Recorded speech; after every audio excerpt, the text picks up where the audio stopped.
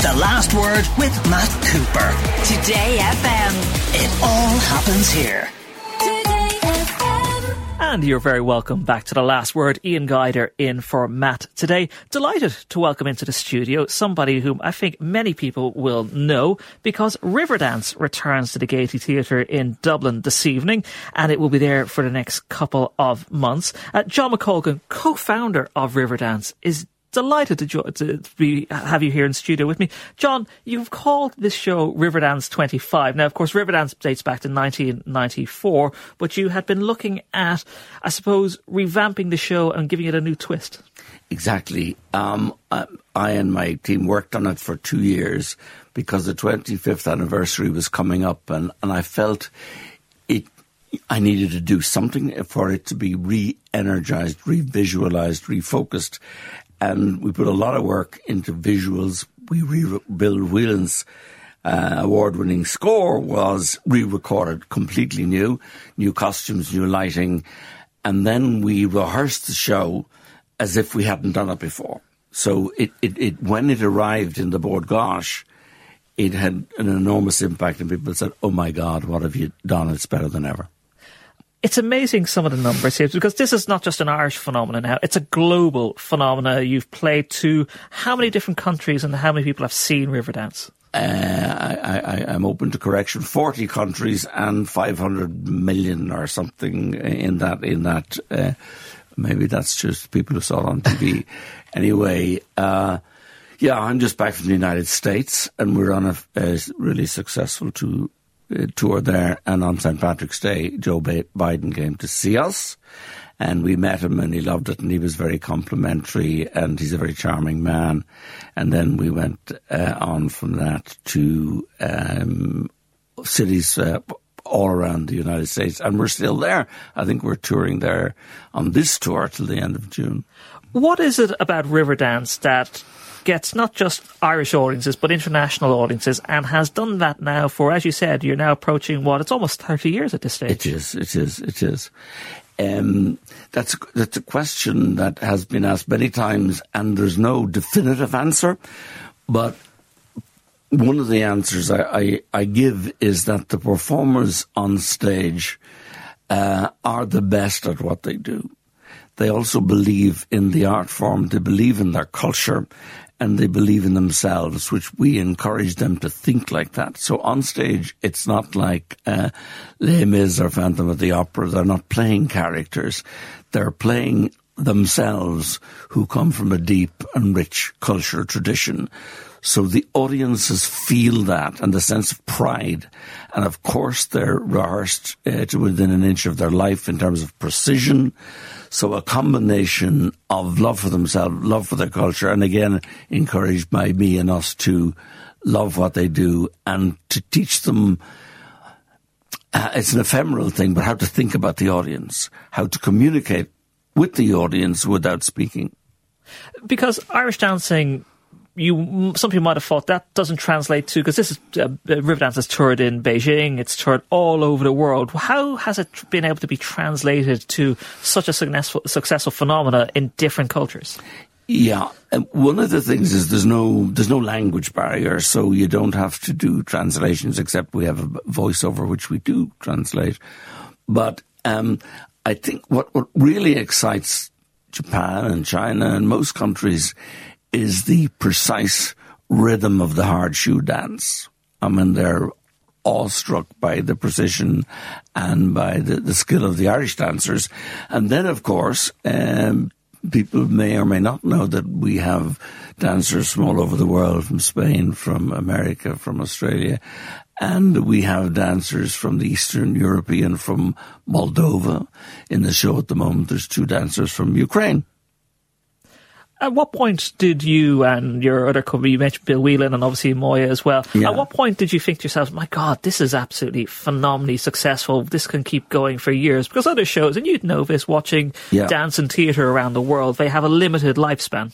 There was something about this show that was magic from day one. Did we know, or did I know it was going to run as long as this? Certainly not. But Moya put it together as the interval act for the Eurovision, and I wasn't directly involved, but I went to rehearsals, and Bill Whelan composed the the music and did an amazing job. And when I went to rehearsals, and Michael Flatley and Gene Butler were the leads, and both of them were eminently charismatic and different than what we thought of Irish dancers. They had a touch of show business, they had a touch of sell, and she was beautiful, he was handsome, and he had charisma, and he was a great dancer. And when it eventually played in the middle of that Eurovision, there was a big bump and it stopped. There was silence in the theatre for 3 seconds. And people had their mouths open, and then they jumped to their feet as one person. And this roar, this kind of went up from the crowd, and you can see that on the playbacks today. And I had never seen that before in all my years in the business. And I thought, there's something special here, and it's touched a nerve. Also, the audience weren't Irish fully. They were German, they were Spanish, they were Italian. And so they didn't have to be connected to Ireland to that visceral response. You mentioned Gene and also Michael Flatley there, obviously, and you'd know this from working in the industry for a long time now.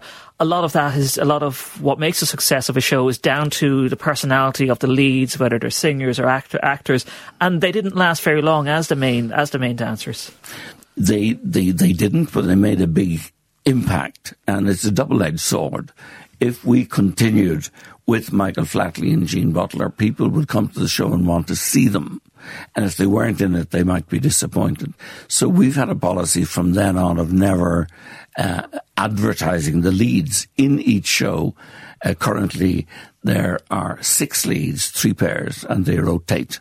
And they're all the most brilliant dancers. So the audiences don't miss the star names once the quality of the dance and the personalities is there. Excuse me. Not at all. Were you concerned when Michael left and when Gene left? Because obviously Michael then went on to do his own Lord of the Dance show. He did. No, it was a big drama and trauma at the time. I wouldn't.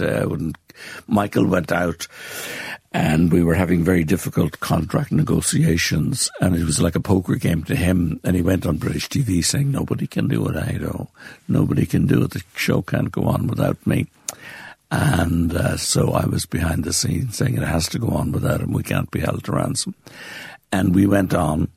And then Gene Butler, on the same night, the promoter, Barry Clayman, our English wonderful promoter, who's been with us for 30 years, was standing there very anxious. And around the corner came Gene Butler on crutches. And he said, "Gene, tell me you're joking. This is a joke." She said, No, I've sprained my ankle. So she wasn't on that night in London, and neither was Michael. And my Moya Doherty and Joan Egan, my dear friend, who was the boss at the time, were out in the lobby. They couldn't even watch the show, and they were pacing back and forward. And at the interval, they saw a line at the box office, and they thought, "Oh, that's it. They're looking for their money back," and they were eavesdropping, and they were trying to book to come again. So there was no hiccup, there was no pause in the momentum of the show, no matter who was the leads. I remember many years ago, going back a couple of decades ago now, I'm showing my own age here, but going back, I was in New York one time and seeing a line of people on Broadway queuing for Riverdance, and you kind of say to yourself, my God, like, obviously there's a huge Irish-American community, but also these were people from all over the world going in to see an Irish show on Broadway when you could have seen The Lion King and all sorts of other commercial shows. When you cracked the American market, was it a surprise to you that it was not just the Irish expats? Was it a surprise? No, it wasn't. It certainly was designed by the creative team and myself to appeal to a world audience. And I thought that Irish dancers had to be seen beside the best folk dancers in the world, Spanish or at the time Russian or African American, and hold their own, and they did. So it's a multicultural show. It's not totally dependent on Irish dance, even though Irish dance is the driver of the show. And then people who come to it think it's an Irish dance show, and then they're astounded when they see amazing Spanish dance, they see amazing musicians, and so it's a total experience. Looking at the developments over the last number of years, I think a lot of Irish people would have gone to Hamilton in the UK or in the US. Have things moved on a bit as well in theatre and in that experience that caused you to refresh the show as well? Oh yeah, but I think you owe it to the audience, because a lot of our Riverdance business is repeat. People have seen the show 3 or 4 times, a lot of the audience. So I thought we did owe it to them and owe it to ourselves creatively, not to sit on our laurels and to sit back and think, what can we do to make this more exciting and to make it better? And that's what we did. And I think a lot of the big Broadway hit the microphone, West End shows, do that. You have to reinvent and revitalize, and I think Claude Michel and Schoenberg and Les Miserables, they've done that. They've reinvented and they've restructured the show. Phantom of the Opera has been refocused. You can't let it sit the way it always was, or it's kind of in aspic. It doesn't evolve. Are you still able to attract the top dance talent from around the world? Yeah, they queue up to be in Riverdance, particularly Irish dancers. It's the pinnacle of their ambition. Even in an era where things are, as you said, they're being modernised. I mentioned Hamilton. Now you see on Broadway, you see in the West End of London shows taken from the movies that have high profiles. Yeah. They attract in talent from TV and cinema as well. If you're an Irish dancer, and most of them start learning training when they're 4 or 5, and by the time they come to us, we run a summer school in the Gaiety every year, so we invite people to come and we train them. And from that training summer school, we pick the dancers and they're the next generation. And they're not the same as dancers who are trained for dances in musical theatre. Their passion and their focus is Irish dance. So we do get the best. And nowadays, in the beginning, we would fly to London or New York or wherever to audition. Now we can do it online. So those who want to be in Riverdance, and we have people who audition them, we can do it online and we can do a short list and so on. And when they come to us, they're so thrilled and honoured, and they know what's expected of them, and we look after them very well. But Riverdance is the pinnacle, as I say, of their dance achievement. Do you think that over the next few years you will still be able to run the number of troupes you have the way you would have had done in the early noughties? At one stage we had 4 shows touring, and we don't have that. Was it too much? Was that too much? Was that diluting the product? It was near too much. I was on the road, putting them one after the other together for nearly 5 years. And at the time, the demand was there. And now we do various tours with 2 shows. And this show is just finishing a very successful tour in North America. And tonight we open in the Gaiety Theatre. And that's a special pride for me and for us. This is our 18th year, spending 3 months every year in the Gaiety, which is unprecedented and phenomenal. And I have a great love for that historic theatre, oldest theatre in Dublin. My Auntie May brought me there when I was 12. And from then on, I've been to the Gaiety as an audience member with Maureen Potter and Jimmy O'Dea and so on. And I've done specials with Maureen Potter, so I fell in love with her. But now here we are with Riverdance, treading the sort of honoured board of that stage that has seen, Fred Astaire and Bing Crosby and Peter Ustinov and Peter O'Toole. The list is endless of great stars who worked in the Gaiety. It's been said to me that if you look at things that are very well known from Ireland that have moved around the world, people think of, sadly in alcoholic terms, they think of Guinness and Baileys, but also think of Kerrygold. Yeah. But Riverdance is being mentioned as one of those brands that are instantly Irish recognisable. Do you think that will continue? Oh, yeah, no, absolutely. I mean, we're very lucky. The brand is world recognised, and there was but it was an interesting page in the Irish Times on the arts page about 5 years ago. They did a vox pop in the street with tourists, and they said, have you heard of James Joyce, and have you heard of Samuel Beckett, and have you heard... No. Have you heard of Riverdance? Oh, yes, we know Riverdance. So it is, and in China... With football and U2, it's the most recognised brand.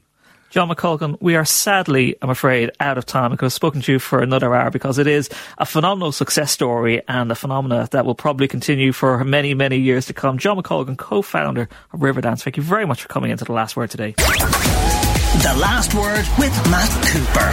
Today FM. It all happens here.